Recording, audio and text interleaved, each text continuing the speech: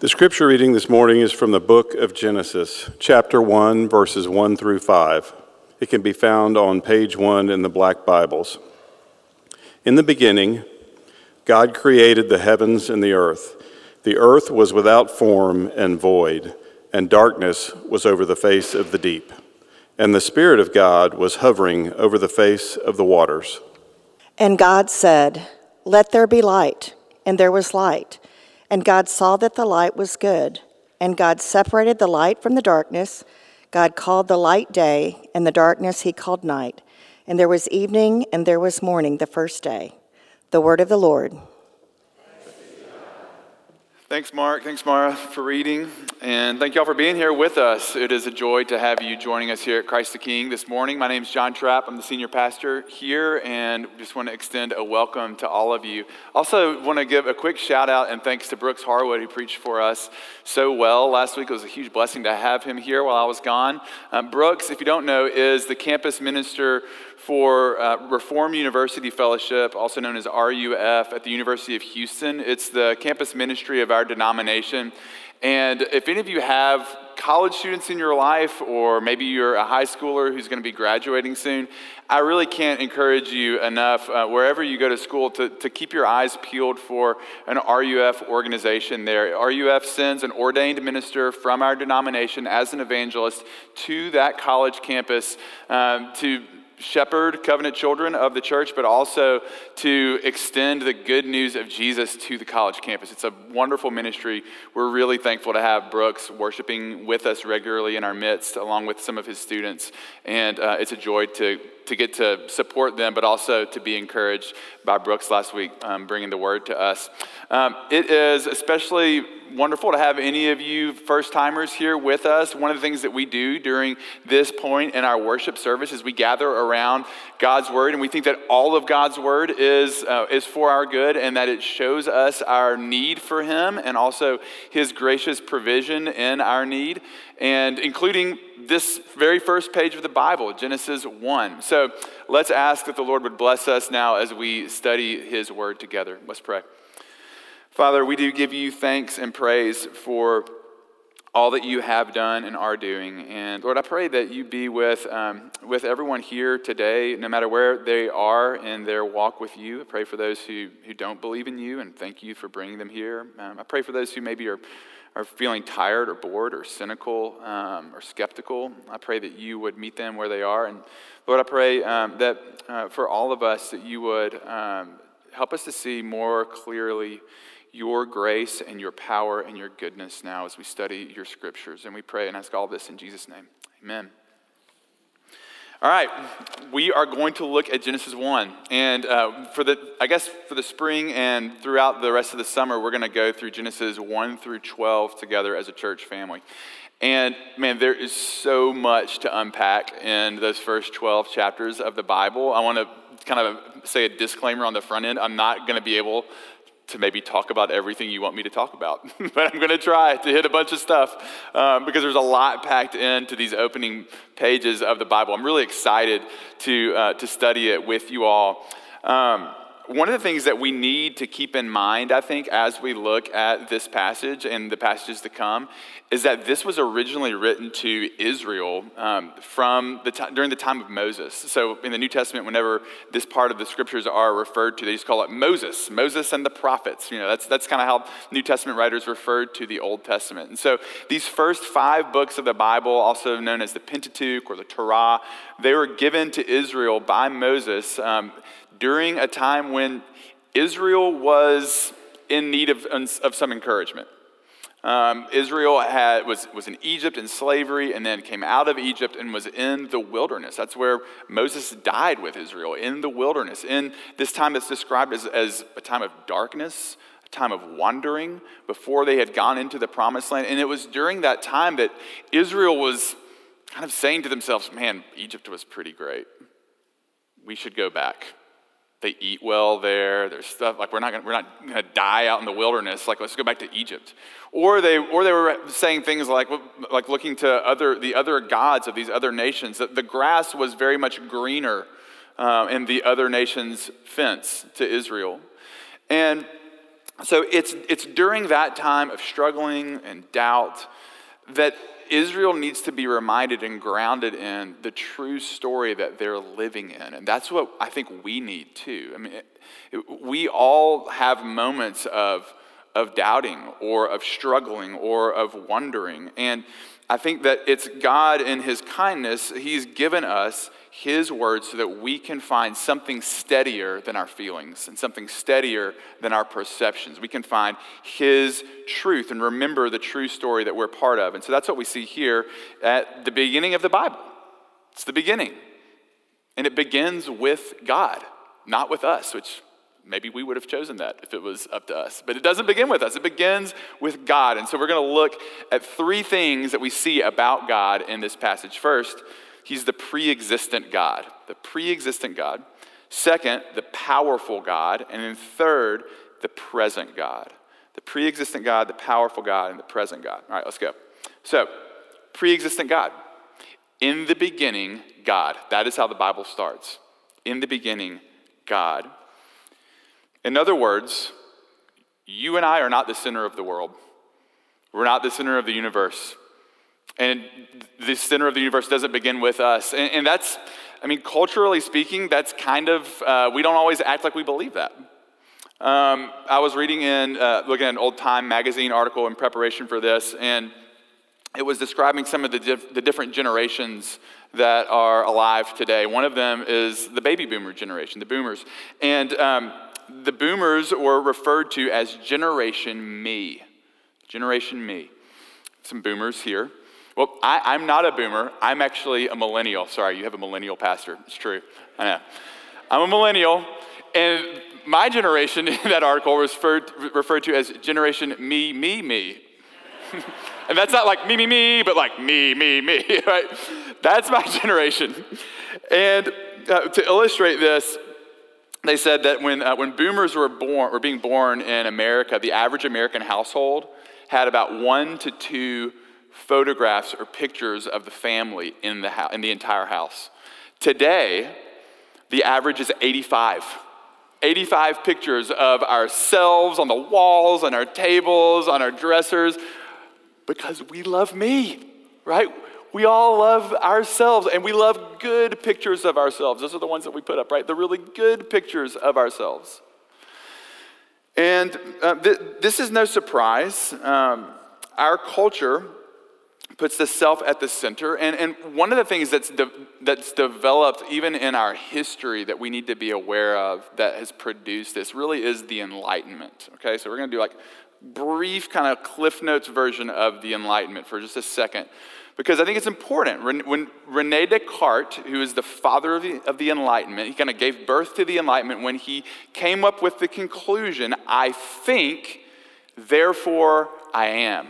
Or it could also be, he said, I doubt, therefore I am. And again, Cliff Notes version of this. But what Descartes was trying to understand was, how do I know truth? How do I even know that I myself exist? And one of the things he concluded is, if I was being tricked into thinking that I was real by like some evil genie or demon, they were tricking me into thinking that I am real, then I wouldn't doubt that I was being tricked, because I'd be tricked, right? I'd be deceived. So the fact that I can doubt my reality means that I am real. And therefore I think, or I doubt, therefore I am.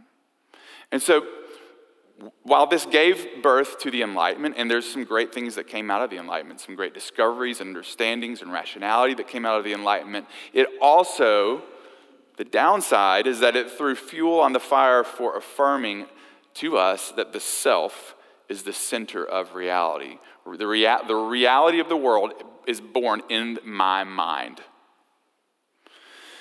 I am, it's why we get statements like this, I am living my truth.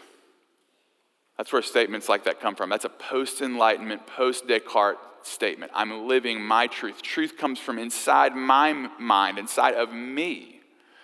But the Bible says something very different. It says that you aren't the final judge of truth. You're not the final arbiter of truth. Truth doesn't come out of you. In fact, truth, objective truth, originates outside of us. So instead of I think, therefore I am, Christianity says God speaks, therefore I am. I am because God speaks. The ultimate source of truth and beauty and goodness is outside of me, and because of that, God has the privilege to rule over me. He's established here in the very opening pages of Scripture as the authority. And as Israel is thinking about these other gods, this God in the book of Genesis is presented as a very different God, because the other gods of the other nations are gods that they made, that they crafted, so the nations preceded that God. You see that? So they can carve it however they want it to be. They can manipulate their gods however they want it to be. They can change the morals or the standards of their God. But the Bible says that is far from the case. The God of the Bible is presented as one who is the author of life. And this is important for understanding all that comes following from the Bible, which is that the author of life knows how life works best. Because he is the pre-existent God, because he is the originator, the author of our lives knows how life works best. He is before all things. I was a campus minister at the University of Texas for 7 years, and sometimes I'd meet with a student who'd say something like, I don't believe in God, I believe in the Big Bang. Like, I don't believe God created the world, I believe in the Big Bang. And like the kind of snarky side of me wanted to be like, you mean a moment where there was suddenly a rapid creation over a very short period of time? That's what you believe? Like, that is not anti what we see happening in the Bible. It's not incompatible with Christianity. But Genesis 1, here's the thing. Genesis 1 is not trying to answer questions about the Big Bang or not the Big Bang. What it's establishing is who made all things. That it was God. And so the challenge for the atheist version of the Big Bang specifically, the challenge for the atheist version of the Big Bang is, where did the stuff that banged come from? Like, where did that material that came to that teeny tiny point and then banged come from? And, one kind of new explanation, creative explanation, is the multiverse. That this universe came from another universe, and there's lots of universes out there. And that's interesting. And again, that might be true. Like, maybe there is a multiverse, but even still, if there's a multiverse, something has to be at the beginning of that made that multiverse. You see, you kind of can't get away from there having to be something that was original at the beginning. It's what Aristotle talks about when he says that there must be an unmoved mover. That something or someone had to be at the beginning of all creation. And so the challenge for the atheist is that they have to put their faith in the mystery that somehow matter came to be. And for the God believer, whether a Christian or just a theist, but for the God believer, they get to put their faith in the mystery that God has always existed. And that he was able to make everything out of nothing. The atheist has to believe that something came out of nothing. And here's the deal. Both of those people, the atheist and the God believer, has to put their faith in something. You just can't get around it. I'm sorry, you're human. Like, that's kind of the deal for us, is we have to either put our faith in the reality that just somehow matter was there and we think maybe it banged and now we're here. Or somehow God was there and he spoke and now we're here. And I would challenge you, like, which of those is more reasonable? Where do you want to plant your flag? In the mysteries of a divine being and a divine God? Or do you actually want to give, like, divine hope into something coming out of nothing? Which actually isn't very rational if you think about it. What I would argue, and particularly if you're not a Christian, man, I'm really glad you're here. And I hope you'll stick with me. But what I would ask you to consider, and what the Bible is asking us to consider, is that we would look at the power of God as it's demonstrated in this world and consider if it's worth believing in him. So that's my second point, the power of God, the powerful one. He made everything out of nothing by his words. So at our fundamental level, we are made of God words, God language. And this is not an anti-science thing to say. I actually think Christianity in many ways is very pro-science. In fact, science was initially built on the assumption that a rational being made our world and gave it order and laws and patterns that could be discovered and measured and explored. And science, in many ways, reveals the beauty and the order and the creativity and majesty and power of God. Many of you may have heard of the Human Genome Project. It was conducted back in the 1990s. To this day, it remains the world's largest collaborative biological project ever. The project sought to identify, map, and sequence all the genes of the human genome, both from a physical and a functional standpoint. And they found that this is crazy, they found that there are more than 3 billion nitrogen bases organized in precise order, packaged in 23 pairs of chromosomes, and the work was absolutely groundbreaking. And the head of the Human Genome Project, the one who was kind of overseeing all of the science, everything that was going into this, is a man named Francis Collins. And Dr. Collins has been a scientific advisor for both Republican and Democratic presidents. And he wrote a book where he recounts what this was like for him on a personal and even on a spiritual level to be over this Human Genome Project that brought about the most magnificent biological discoveries of the human map ever.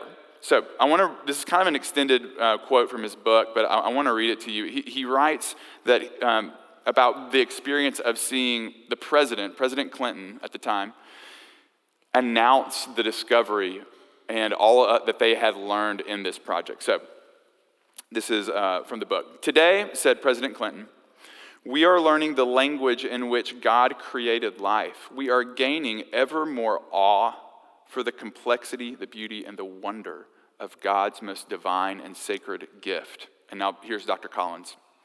Was I, a rigorously trained science, taken aback at such a blatantly religious reference by the leader of the free world at such a moment as this?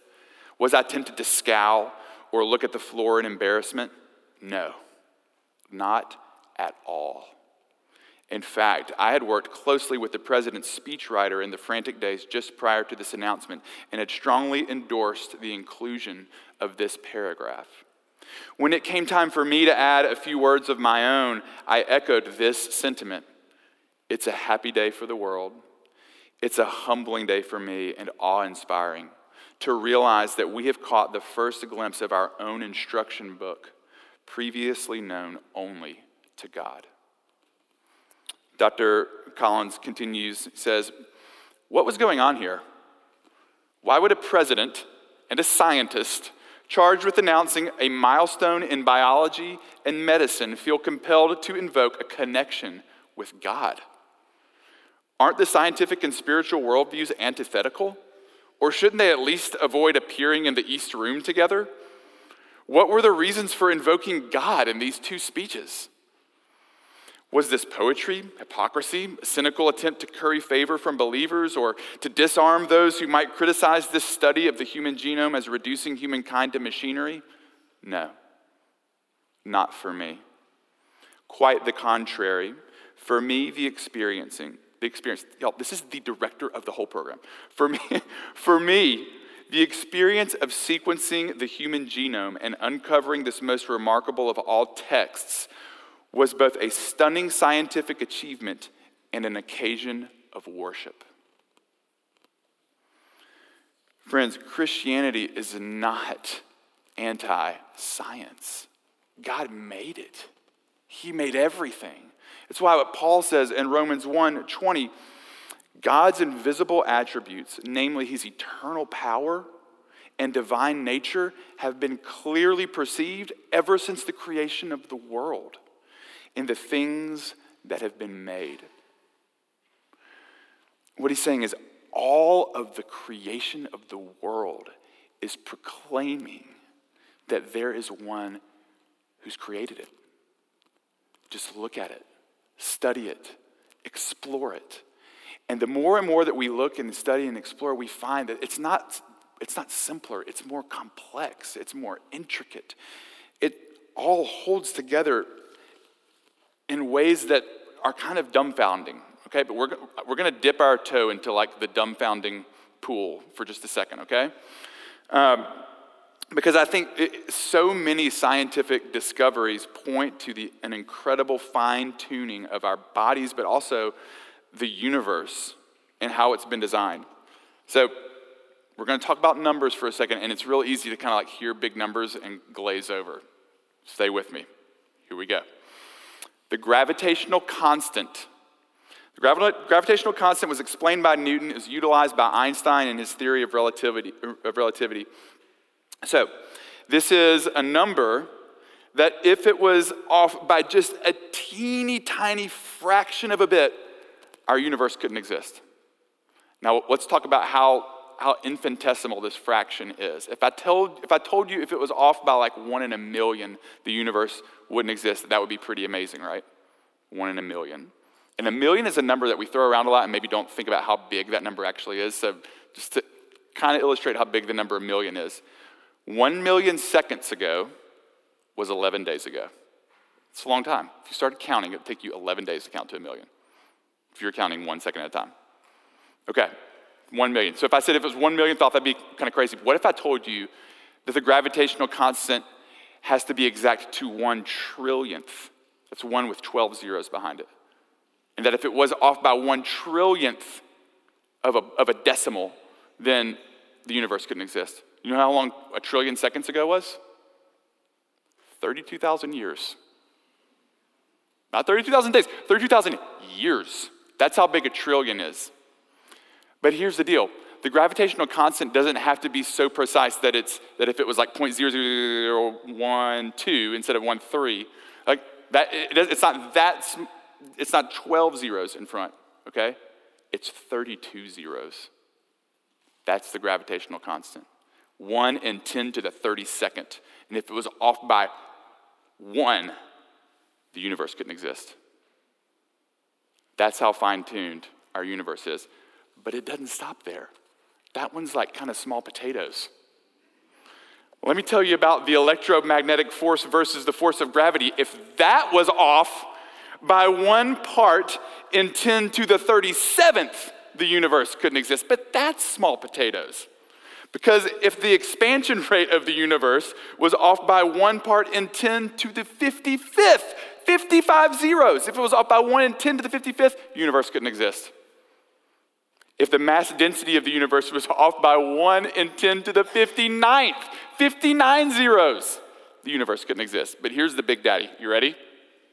The cosmological constant, if it was off by 1 in 10 to the 120th, 120 zeros. And if that after that 120 zeros, it was 0.02 instead of 0.01, the universe couldn't exist. Now put all those things together. Multiply all those things together and throw the Human Genome Project in there with it. The heavens declare the glory of God. Like all throughout the universe and creation, God is welcoming us to see how creative and wise and fine-tuned he has made his world. As I was looking at these numbers, I was listening to, there's this music project where of all the Psalms that I've been listening to a lot. It's by a band called Poor Bishop Hooper. Totally suggest it to you. They're really great. But Psalm 14 came on while I was reading this and planning for my sermon. And the woman singing just began singing, "The fool says in their heart, there is no God." And as I'm looking at the cosmological constant and the gravitational constant and how fine-tuned everything has to be, this voice comes on and says, "The fool says there is no God." And that is right. I mean, if you wanted God to just be as convincing as possible, God, that this world couldn't exist unless there was a creator. Just be as convincing as possible. Make a creation that convinces us. Could he make a more convincing creation than this one? That as we discover, and who knows all the other like intricacies that we have that we don't even know about yet, right? This is all stuff that we've just kind of recently found out about, but has always been true for all the years of human existence. It's always been true. And the more that we learn about God's world, the more that we see his divine fingerprints all over it. But here's the thing. Paul also quotes from Psalm 14, the psalm that says, the fool says in his heart, there is no God. And when he quotes it, he's talking about people in the church. He's talking about us. He's talking about the people in Rome, actually, the Roman Christians. Psalm 14 gets quoted in Romans 3. And in Romans 3, 9 and 10, Paul says this, none is righteous. No, not one. No one understands. No one seeks for God. All have turned aside. Together they've become worthless. No one does good, not even one. And so the bad news for me, the bad news for all of us, is that we don't seek after God. That he couldn't make it more plain to us that he is a creator and that we've been made, and yet we don't seek after him. But the good news of this story and the good news of the story of the Bible, final point, is that we have a present God. He is present. And we see that here in this passage. In verse 2, the earth is without form and void. It's chaotic. It's chaotic nothingness, whatever that means. That's what's being described here. But God's response to the chaos is to draw near and to be present. It says the Spirit of God was hovering over the face of the waters. This Hebrew word spirit, ruach, means wind or breath. The breath of God, the Spirit of God came right down close over all the chaos. And into the darkness and the chaos, God speaks light and life. Now think about Israel again. They're in the wilderness. They're in the darkness. Should we go back? Should we go back to Egypt? They've got gods that don't bring them out into the wild and leave them in the dark. They're eating. Let's go to Egypt, or let's go to Assyria and go worship Molech, or like they have this big, strong army and they're productive and doing well. Let's go there. In the darkness, God is present. And think about how God is even present with Israel in the darkness in the wilderness. How does he show up day after day after day? Pillar of cloud by day, and when it's dark and in the night, in the wild wilderness, God shows up as a pillar of fire and light. God always is bringing light into the darkness. And with that life, he's bringing life.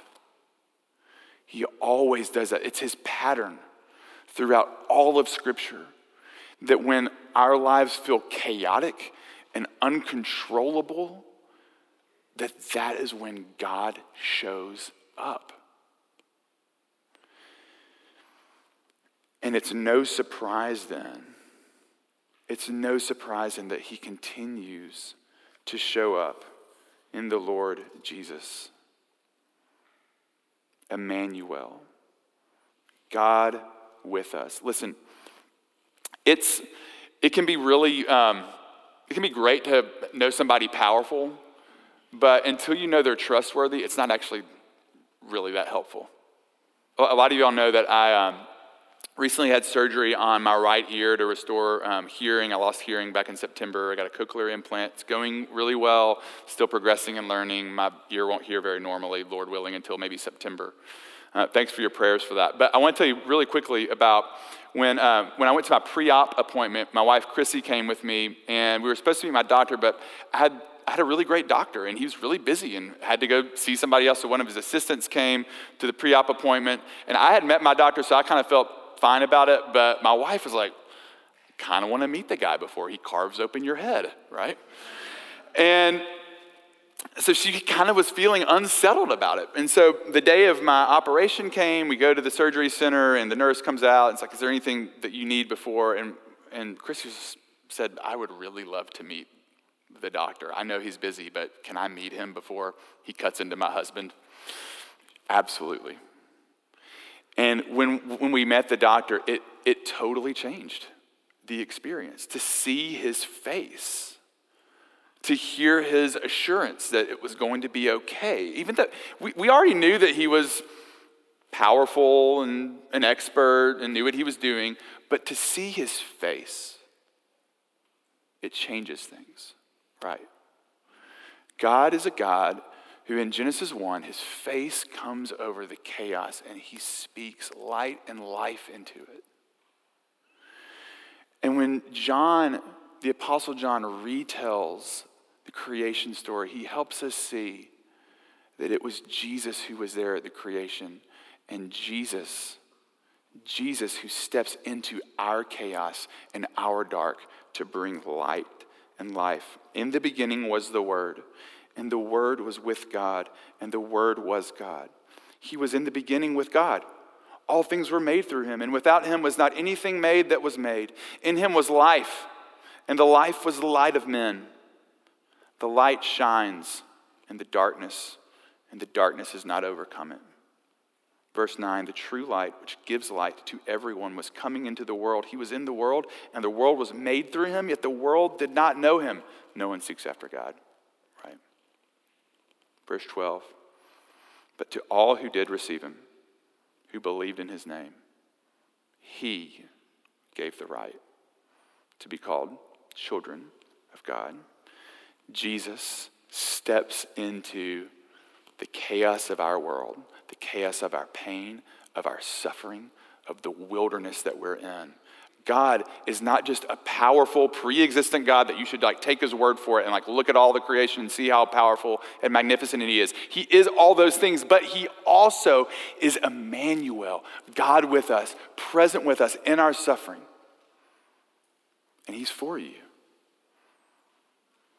So my question to you is, what are you putting your faith in?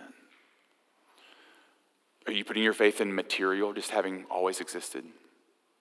Are you looking to other gods where the grass maybe is greener? Let's remember the story and consider putting our faith and trust in the author of life who draws near, who's for our good, who took on flesh so that we could become children of God. If you haven't yet believed in him, put your trust in him. You've got to put your trust in something. You have to.